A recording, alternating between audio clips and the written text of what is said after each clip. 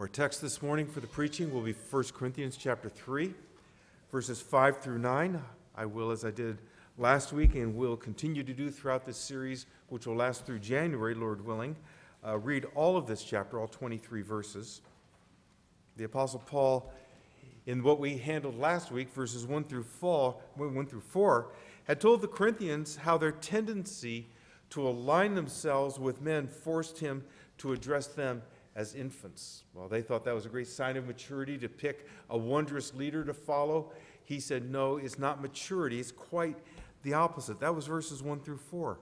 You see, they hadn't grown enough in the Lord to even be addressed as spiritual people. I cannot address you as spiritual people. I address you as people of the flesh. Now, they were infants in Christ, so there's no doubt that they were saved. This is what the Apostle Paul said or wrote. But he had to address them as though they were of the flesh, as though they were still of the world. And their behavior, their tendency to align with men had proved just how skin deep their knowledge of Jesus Christ and the salvation they had in him really was. So now in verses 5 through 9, which we'll read in just a moment, Paul offers them and he offers us the correct way to view themselves and the correct way to view other men. Or as the great Puritan Matthew Henry put it, how to cure this humor and rectify what was amiss among them. It is not men upon whom they were or we are dependent for their salvation, any more than it is men upon whom they were or we are dependent for our growth into the image of the Lord Jesus Christ, something we pray for each Sunday when we gather together. They were, as we are, dependent on God for everything. Not to say, or to say everything, including especially our spiritual growth, our growth into the image of the Lord Jesus Christ, this dynamic process of going from where we were when we were babes in Christ, when we first came to know his salvation, to where we will be when he calls us to himself. So with that, please stand for the reading of God's word. 1 Corinthians chapter 3. I'll read verses 1 through 23. And I'll give you a bit of a reminder when we get to the text for today's preaching. But I, brothers, could not address you as spiritual people, but as people of the flesh, as infants in Christ. I fed you with milk, not solid food, for you were not ready for it. And even now you are not ready, for you are still of the flesh. For while there is jealousy and strife among you, are you not of the flesh and behaving only in a human way? For one says, I follow Paul, and another, I follow Apollos. Are you not being merely human? What then is Apollos? This is beginning our passage for this morning. What then is Apollos? What is Paul? Servants through whom you believed, as the Lord assigned to each. I planted, Apollos watered, but God gave the growth. So neither he who plants nor he who waters is anything, but only God who gives the growth. He who plants and he who waters are one, and each will receive his wages according to his labor. For we are God's fellow workers, you are God's field, God's building. According to the grace of God given to me, like a skilled master builder, I laid a foundation, and someone else is building upon it. Let each one take care how he builds upon it. For no one can lay a foundation other than that which is laid, which is Jesus Christ. Now, if anyone builds on the foundation with gold, silver, precious stones, wood, hay, straw, each one's work will become manifest, for the day will disclose it, because it will be revealed by fire, and the fire will test what sort of work each one has done. If the work that anyone has built on the foundation survives, he will receive a reward. If anyone's work is burned up, he will suffer loss, though he himself will be saved, but only as through fire. Do you not know that you are God's temple and that God's Spirit dwells in you? If anyone destroys God's temple, God will destroy him. For God's temple is holy, and you are that temple. Let no one deceive himself. If anyone among you thinks he is wise in this age, let him become a fool that he may become wise. For the wisdom of this world is folly with God. For it is written, he catches the wise in their craftiness, and again, the Lord knows the thoughts of the wise, that they are futile. So let no one boast in men. For all things are yours, whether Paul or Apollos or Cephas or the world or life or death or the present or the future, all are yours, and you are in Christ, and Christ is God's. God bless the reading of his word. Please be seated. And let us now pray and ask God to open our eyes and our hearts to his word. Heavenly Father, as we come once again to your word to proclaim it, I pray your hand of blessing be upon me as I proclaim the word that you have given all of us, the effort and the labors that I expended. Father, that you would make good from them, that you use my weak efforts to do your powerful work, that all hearts are ready to receive the seed of your word, and that you, Father, would do that work which only you can do, and use that to grow us more and more into the people of God and the people that you have destined us to be. And we ask you to do these things in Jesus' name. Amen. So we often move too quickly past some of our passages, I think, and one of the reasons we do that and go quickly through them and don't connect them is because of the way it appears in our English Bibles. Now, I have nothing against it, the way we make sentences and paragraphs and such like that, but it needs to be understood just for a moment that while the translators have done an excellent job of making sense of it to us in English, in the original language, there were no breaks between the words. There were no spaces or paragraph markers or verse markers or chapters or even the names as we have in some of the books. It was simply written. And the point here is that when these things were read to the people who first heard them, they went right on through. Now, again, I have nothing against the way we've divided these things up and given verse markers and paragraphs. One of my first exercises in the homiletics class in seminary, the professor gave us a paper that had something written in English, typed out, all lowercase. It was very familiar to us. I don't quite remember what it was. It's like 7 years ago, something like that.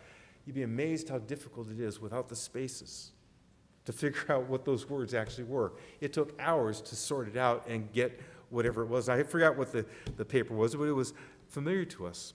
The point here is, when this was first read to the Corinthians, without spaces, without paragraphs, without chapters, it was read from beginning to end. So Paul, chapter 1, verse 1, as we call it, by the will of God to be an apostle and so forth, right on through to chapter 16. And we break it up. And so we, last week, ended and said, for when one says, I follow Paul, and another, I follow Apollos, are you not being merely human? God bless. Amen. See you next week. We'll pick it up then. And here we are picking it up again. And we start with, what then is Apollos? Well, as I said, when it was first read, they went right on through. It was all connected together. There's a train of thought. And we need to look at these verses this morning, verses 5 through 9, and understand that they are completing or following something the apostle said in 1 through 4. It's not a separate thing. And we're going to look at this and say, okay, it's a garden metaphor, which indeed it is. And we're going to take that, we're going to find specific applications for that, and we're going to work that out as what it says right there in verses 5 through 9. I want to suggest to you this morning that we need to look at how 5 through 9 ties to 1 through 4, most particularly without going through 1 through 4 again in any detail. Let's just say the last verse there. One says, I follow Paul, and another says, I follow Apollos. Are you not being merely human? Are you not acting as though you're not even saved? Are you not acting in a completely fleshly manner? And is this not the reason that I have to address you as infants in Christ? And now in verses 5 through 9, following that train of thought, the apostle shows what this error is. He's saying, what then is Apollos? What is Paul? They're merely servants, and so forth. The idea here in these verses is growth. The metaphors that are used are that of a garden, where Paul is the planter and Apollos is the one who waters, but who gives the increase? It is God. And that's the main metaphor in here. And the metaphor of building, which comes in the last part of it, we're not going to do very much with that this morning, but pick that up next week, is also a metaphor where it means a building being erected, not simply a static structure. So the point here is that what Paul's saying is, I address you as infants, and you need to stop acting this way. You need to stop gathering around men, because you gather around men as you look for men to bring you spiritual growth. You're defeated before you even begin. You're stunted before you're born, because you're asking men to do that, or you're requiring of men to do that which men cannot do. but only God.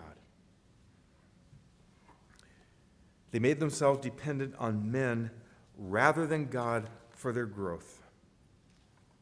And they didn't think this when they made their alignments, when they lined up behind Paul or Apollos or Cephas, or later the super apostles, as they're sometimes called. They didn't think that's what they were doing. They had no idea that that was the ramification or the consequence of this action, but that's what it was. And we need to look at this morning and understand that growth is the subject here. They were stunted. That's the idea in verses 1 through 4. They're being addressed as infants. And now, how do we grow? Well, first, by making proper definitions of who we are, who the apostles were, who serves you the gospel today, who does which part. And most importantly, it is God and God alone who gives the growth. And you'd be surprised if we look at ourselves honestly and rigorously and courageously, how often we depend on someone other than God to do that which only God can do and what God requires of us. These metaphors, verses 5 through 9, are about growth, about growing into the image of the Lord Jesus Christ.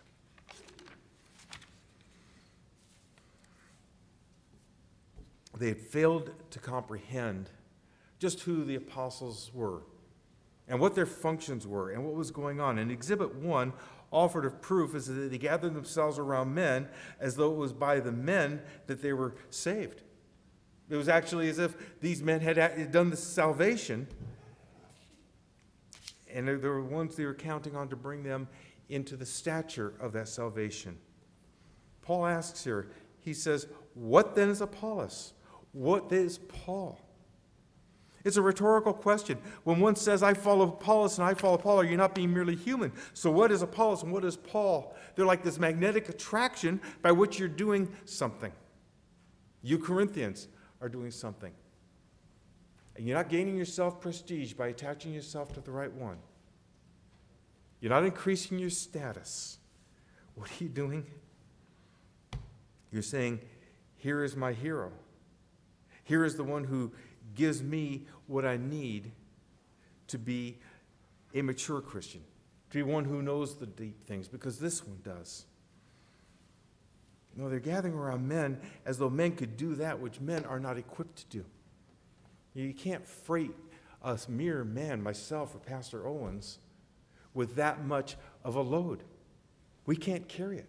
We weren't designed to carry it. Neither was Paul, neither was Apollos, designed to carry that load. It was proof of their infantile behavior, you see.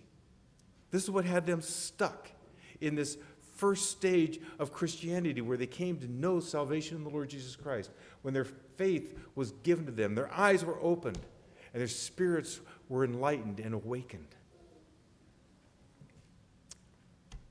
And then they stayed there, acting as though they hadn't even been saved, acting as though they were still in the flesh.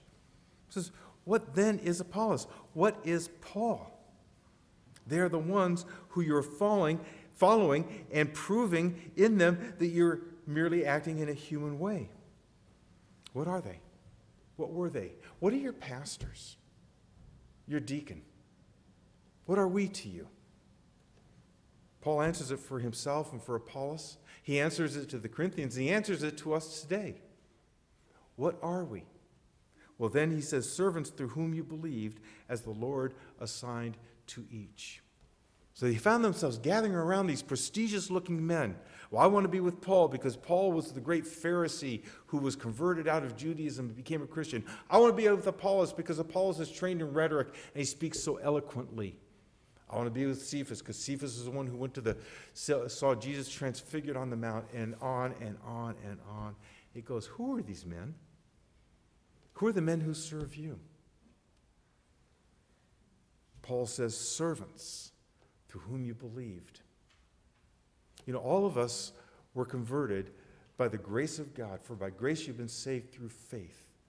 This is not your own doing. It is the gift of God. The gift is the faith, of course. We're all saved by the grace of God, but I think virtually every one of us, if not literally every one of us, can look back and say, well, here's the man, or here's the woman, here's the sister, here's the brother who helped me along that path. Here's the servant that God used by his Spirit to say to me the words of God. And that's what God used to awaken my spirit, to give me that new heart. Servants through whom you believed, as the Lord assigned to each. Not some grand master, not some eloquent, charismatic person who's going to attract more to them. Not so I could point and say, look at my leader. Look at the one I've attached to. Aren't I wise? Aren't I smart because I follow this one? No. Mere servants. In the context, in the day and time when this was written, to be his servant was to be pretty low on the totem pole. No prestige, no status attached to that.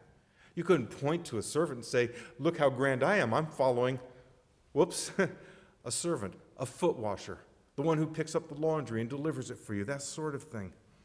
Just servants, just menial labor, mere chattel bought and paid for by the blood of the Lord Jesus Christ. No matter how high up someone is on the social and economic status or how low someone is, no matter what that distance is, compare it now to where we are in distance from the Lord Jesus Christ in terms of his stature, his holiness, his image, his righteousness. This is what Paul is saying here. We're just servants. God used us. God assigned us. We didn't figure this thing out. Any more than the gospel that's proclaimed from this pulpit is something new or innovative. Something that I figured out, obviously. Pastor Owen's the same. Any preacher who would claim to have figured out a gospel that he's going to teach you is a false prophet, a false apostle. No, servants through whom you believe, those whom God used, those who were passive recipients just like you of the grace of God. And because as passive recipients and acknowledging ourselves as servants, as menial laborers for God, spoke to you the word that God assigned to us. So Paul says to them, he says to the church today, who is a mere man? Well, if you're being edified in the Lord Jesus Christ, if you're learning the Scripture, and how from beginning to end it speaks of the Lord Jesus Christ, and how it speaks of the Lord Jesus Christ, and what it means to follow the flow of redemptive history, and all these things that we try to bring forward to you. What does that mean? Where's the credit go? Where's the glory go? Where's the honor go? To the servant? Of course not. But to the Lord who assigned to the servant, to the Lord who gave that word to the servant, to the Lord who said, you, servant, stand here and proclaim this to the people that I'm going to bring before you.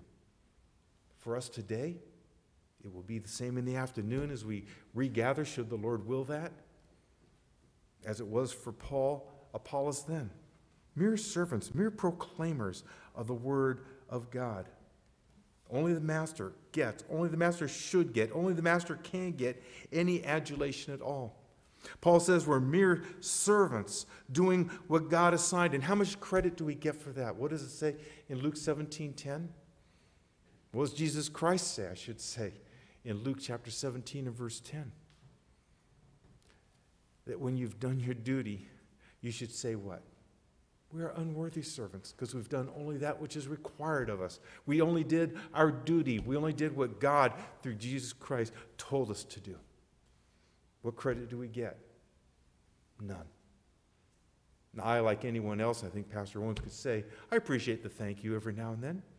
I appreciate someone saying, that the Lord spoke to me through the words that you spoke this morning, or whatever day.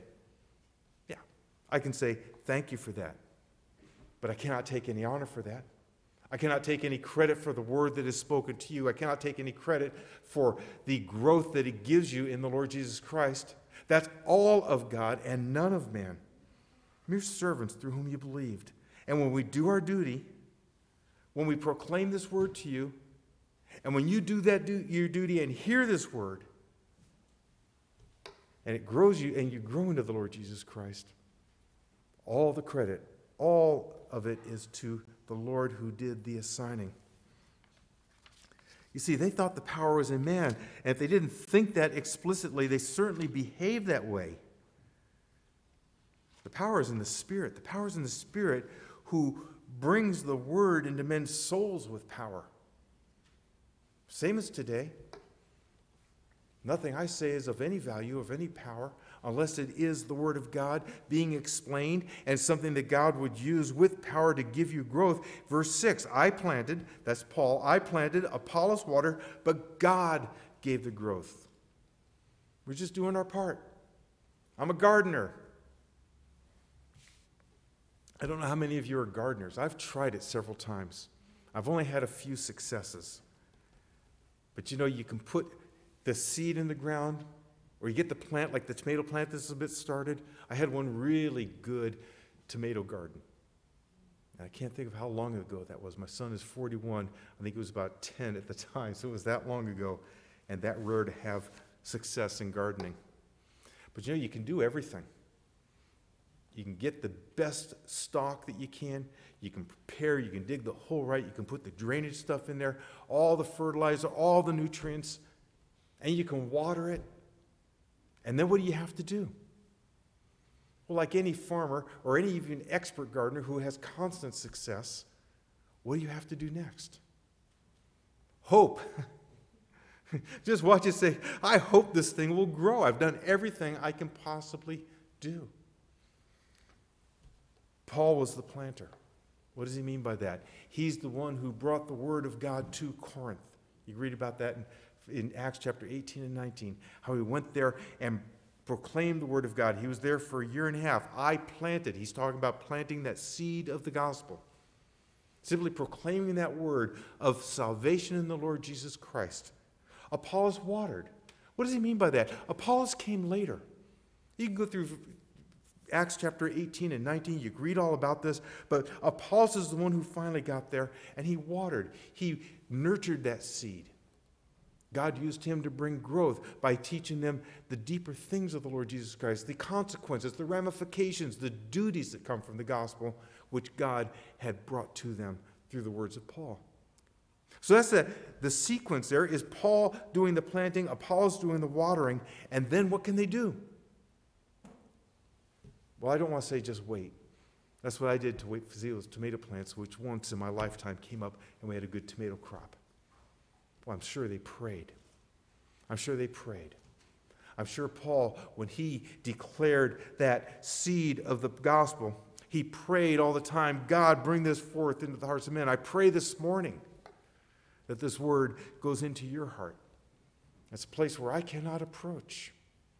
A place where no man can go. You know your own heart better than I ever will.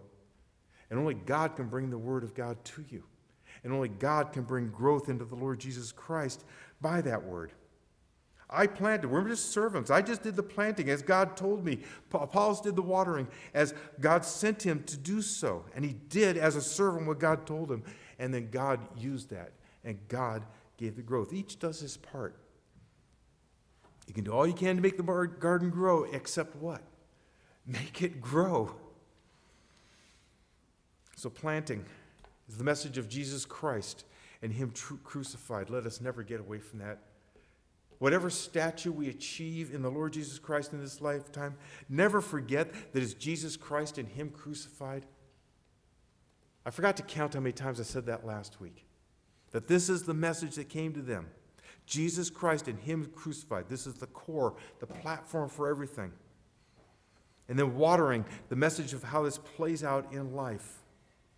And then the growth. And what is meant by growth? He's talking about personal growth. Not growth in numbers, though we'd love to see that.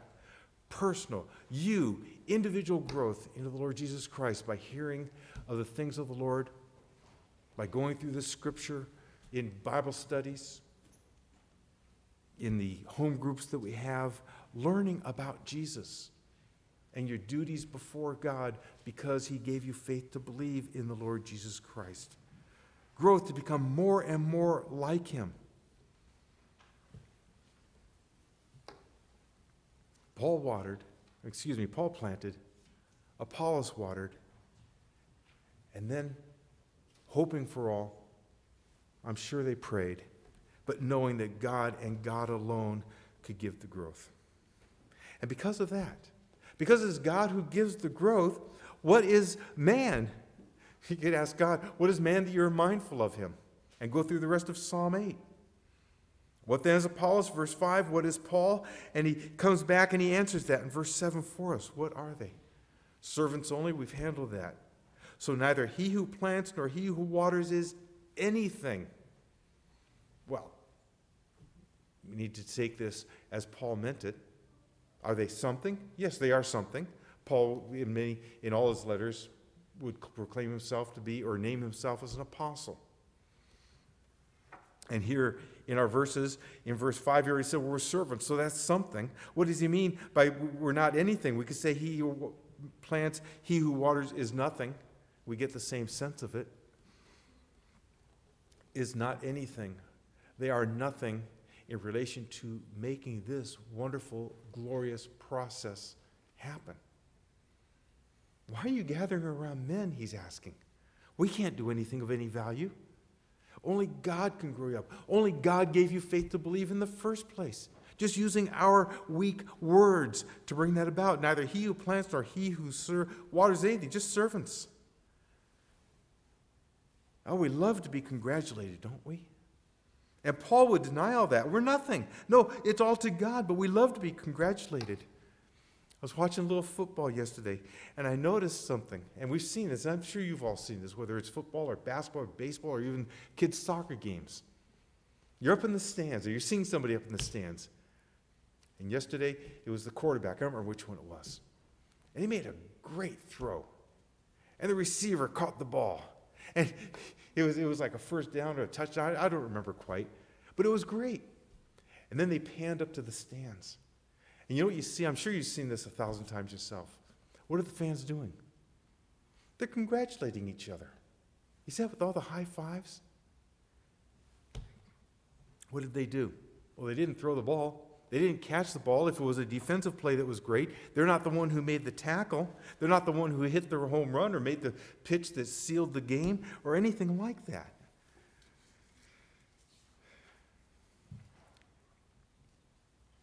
Paul and Apollos would have none of that. No congratulations because they hadn't done anything. It's not like a sports venue where we get to congratulate ourselves for what? Because I picked the right team? How much of that did we contribute, or how much does that contribute to the outcome of the game? No, Paul and Apollos say, no, we're nothing. It's so far from their lips, even as mere observers. Not for himself or Apollos, not for the Corinthians, who, like the sports fans, think they deserve congratulations because they chose the right men to follow.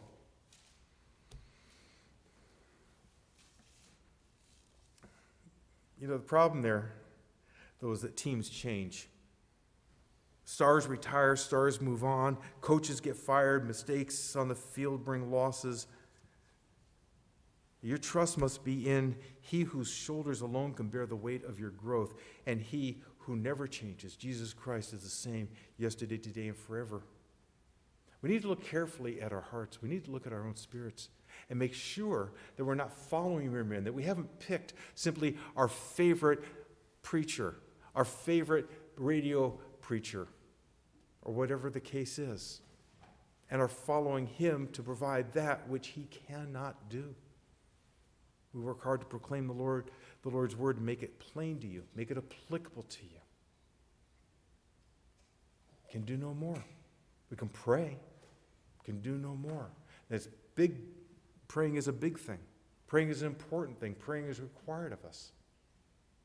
But we must remember that only God can bring this about, because he who plants as a servant, the gardener, he who waters as a servant, the other who comes in and takes care of what was planted, neither of them are anything, but only God. Only God who brings the growth.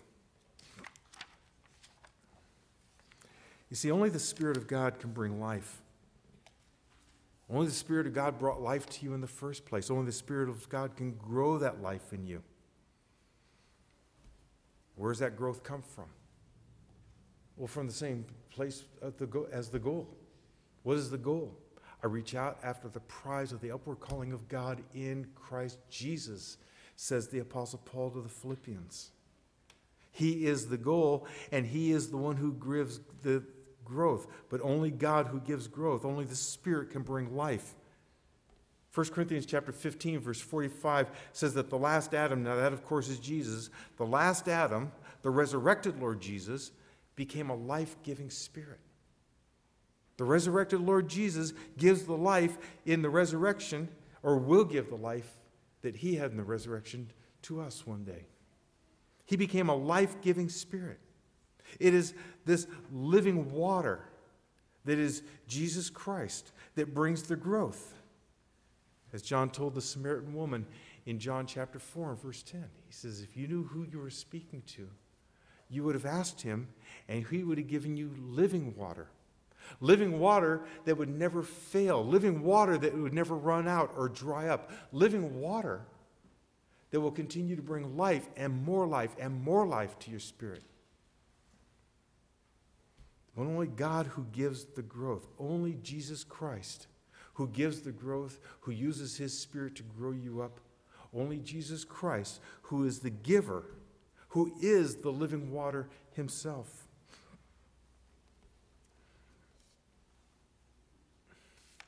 Well, this parallels, of course, verse 6, where he said, God gave the growth, God gives the growth. I planted, Apollos watered, this previous verse, but God gave the growth. God brought good from the word that was spoken. And it's God who gives, in the next verse, continually gives the growth.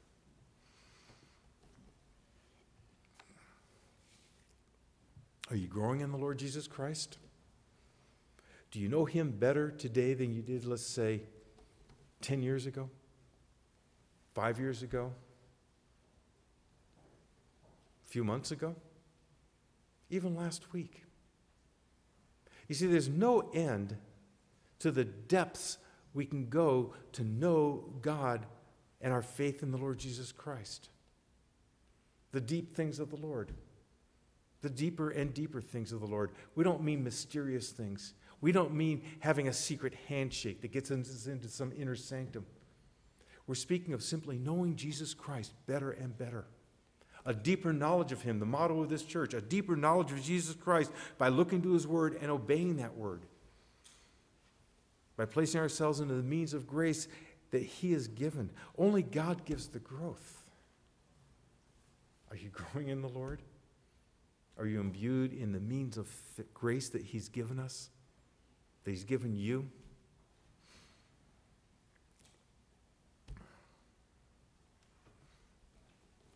He goes on to say, he who plants and he who waters are one. The tasks, you see, come together for one particular goal. The very common illustration here, and it works very well, I don't mind borrowing it and trying not to think of anything new, is a symphony. I used to play in a symphony in high school. So I have some, understand, I was in the first chair trumpet. So I had the trumpet part. Then there were second and third trumpets, and they had their own parts, which paralleled mine, but they were different notes. And then there's the clarinets and the flutes and so on. You know how this illustration goes. And it all comes together by the director's instruction into one sound, into one piece. He who plants and he who waters are one. Now, Paul's only talking about himself and Apollos, but it's still, we could expand it. They had two different tasks, the planting and the watering, and they had one goal, which is salvation in the Lord Jesus Christ, I planted, and growth in the Lord Jesus Christ. And Apollos watered, and then God giving the growth. But they had one goal, one idea, one commission from the Lord Jesus Christ, to bring salvation and to teach the implications and the duties of that salvation. There's one Lord, it's one Jesus, it's one message, it's one gospel, one motive. God's glory is the only motive. It's one work, which is salvation of sinners. It's one goal, to see them grow into the Lord Jesus Christ. Very important to understand that Paul and Apollos were one. It's very important for you to understand that Conley and myself, in our ministry to you, are one. We're different people. Anyone who knows us, we have very different personalities and talents and skills. But we're one in Jesus Christ. And we're one in our goal for which and what we stand here every Sunday to bring to you. To bring to you the Lord Jesus Christ. We are one. One of the problems, you see, with what they were doing, their infantile behavior, was it brought divisiveness. And you can go through the rest of 1 Corinthians and you'll see this, but this is the beginning point. This is the incipient point. Here's the genesis of it. I follow him and I follow that one, and all of a sudden you just made a boundary, a division, not just between yourselves, not just between you sitting on my right and you sitting on my left, which you're not doing, of course, but between the servants themselves, the ones that God sent as one, if you will. It's sort of like Moses and Joshua. To conquer the promised land required the Exodus, that's Moses, and the next chapter is Joshua. There were one. David and Solomon, if you think of the temple, where David planned and he financed the temple and Solomon built it. They were one in that sense. Elijah, Elisha would be that, where the two had one ministry, which Elijah began and Elisha finished. What's my point here? Let's not forget that the overall context of 1 Corinthians has to do with divisiveness. It starts here with their infantile behavior. And their infantile behavior proves that they weren't growing in the Lord Jesus Christ. But I don't want to forget divisiveness, because we won't have another chance in the rest of this chapter really to speak about that. He who plants and he who waters are one. He who preaches in the morning service and he who preaches in the afternoon service are one. He who does most of the outside counseling in this church, and he who prepares most of the administrative details that we need to keep this church running are one. Let me just say, woe to those who would bring division to them. What God has joined together, let no man separate. We're not married. I'm borrowing that from Matthew chapter 19, his teaching about marriage, but it does apply. God is the one who arranged that these two, Paul and Apollos, would meet. And it's he who joined their work into one effort, and it's no different here today. No different here today. We serve you as one. He who plants and he who waters are one. He who preaches in the morning, he who preaches in the afternoon are one. He who does his roles for which God has fitted him, and he who does his roles for which God has fitted him are one. Let us never return or go to, not return here, praise God. Let's never go to that kind of infantile behavior that would bring any kind of divisiveness to this church or to any team or pair of any kind in this church who are as one working for the Lord. He goes on, each will receive his wages according to his labor. And here is faith. Understanding that God will reward, that God will give what is right. It's like the parable of the vineyard that Jesus spoke about, the men who came to work at different times. And the master, when he got the complaint because some who had worked shorter hours got the same as those who worked longer in the day, he said, I will give you what is right. I'm giving you what I agreed. Each will receive according to his labor. And that's going to come out more in later passage or later preaching, as I read earlier. He receives his wages according to his labor, that God will do what is right. And finally, he goes on. He says, for we are God's fellow workers. We are servants owned by God. You are God's field, God's building. The building metaphor we'll cover next week. But we are God's fellow workers, and you are God's field. So here are the definitions that we need. Here's where we need to be sure we keep ourselves away from counting on anything to grow us in the Lord other than the Lord himself. We use the means of grace that he's given us. We come to them. We come to the Lord's table. That's a means of grace. We come to Bible study. We come to preaching. These are means of grace. We're God's fellow workers. You are God's field. A field is passive. A field receives this word. It's all God's. It's all God's. And what Paul says is something like, how dare you gather around his servants? We're mere servants. How dare you gather around us when it is God who sent us to you? Is God who made any good out of our efforts? Is God who gets all the glory and all the honor and all the credit for anything that has happened or will happen?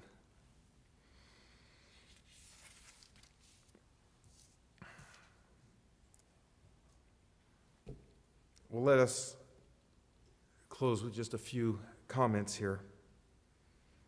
We're here to feed you, but not to grow you. We pray for growth. We do pray for your growth in the Lord Jesus Christ, but remember that that's not something we can actually accomplish. If I'm here to feed you and not to grow you, is it because I don't care? God knows I care. God knows Conley cares. No, it's because we're not capable of doing that. It's more freight than we can carry. You load this truck with that load, and our suspension is going to go flat. Our tires are going to collapse. The frame is going to break. The engine's going to stall. We don't have the power to do what you demand if you demand that we're the ones who grow you in the Lord Jesus Christ. We feed you. It's your duty to digest. It's your duty to pray to God and to grow by it. I tell you that the word of God is sweet, like honey to your lips. I plead with you, we plead with you to believe that this word is powerful to save your souls, which is what James says in James 1:21. And he writes to believers. He writes to those who are saved. And what does he mean then? That it saved their souls. He means that the word is able to save you. The word that is able to save you is the same word that can grow you. In his immediate context, it means to put away filth and all the rampant wickedness around them. That word is sown here week to week. It's your duty to grow by it. Only God can grow you, so do you lay down your arms and surrender? Well, no. You don't say, I can passively just wait for God to grow me. I've been talking over and over about the means of grace. What God has given you to grow you, what God has given you that he will use to grow you, which only he can do. Do you read your Bible? Are you in Bible study with others?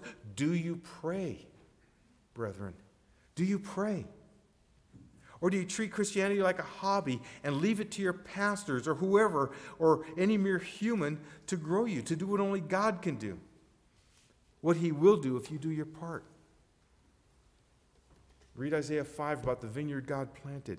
You do your part. God uses the means of grace as you dutifully immerse yourself in them. And you become that beautiful vineyard that he planted, that he supplied. He says, when I looked for grapes, what did I find? And he says, I found wild grapes. But what could he find? If we follow this duty, sweet, ripe, and healthy, and beautiful fruit. And why would it be so gorgeous? Because when God walks in his field, which you are, he finds in you, your life, something that looks like his son, Jesus Christ.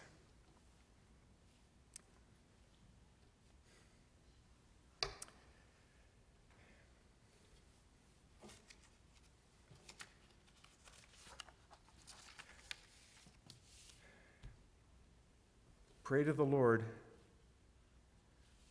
who alone can cleanse you with the living water. Pray to the Lord to bring you into the image of the Lord Jesus Christ, to grow you with the seed that week by week is implanted to you. Pray to the Lord of life, who can give you the living water and supply you with it always. While we have the mind of Christ, while we have his indwelling spirit and his word, thinking Christ-like thoughts does not come automatically.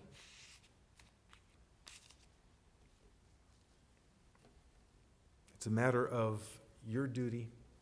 It's a matter of the means of grace. It's a matter of confidence and submission to God, who alone can give the growth to you. What is Paul? What is Apollos? Servants. What is your preacher this morning? Mere servant. Who gives the growth? The same one who by his grace gave you faith to believe in the Lord Jesus Christ. God and God alone. I would call upon you to receive the word week by week that is planted to you. I would call upon you to read your Bibles, to study with others your Bibles, to pray, all the means of grace that we have. Does that mean you'll grow yourself? Of course not. These are the means of grace that God uses. They do what only God can do, which is to grow you into the image of his Son, Jesus Christ. Amen? Heavenly Father, thank you for this day, and we thank you, Father, for your Spirit, for the living Spirit who gives life and brings life and continues to grow that life within us. I pray, Father, that we would be those who would, by your will and by your assignment, Father, as your servants, grow more and more into the Lord Jesus Christ because of you, Father, and the Spirit that you have given us that accomplishes this in us. And we ask these things and pray in Jesus' name. Amen.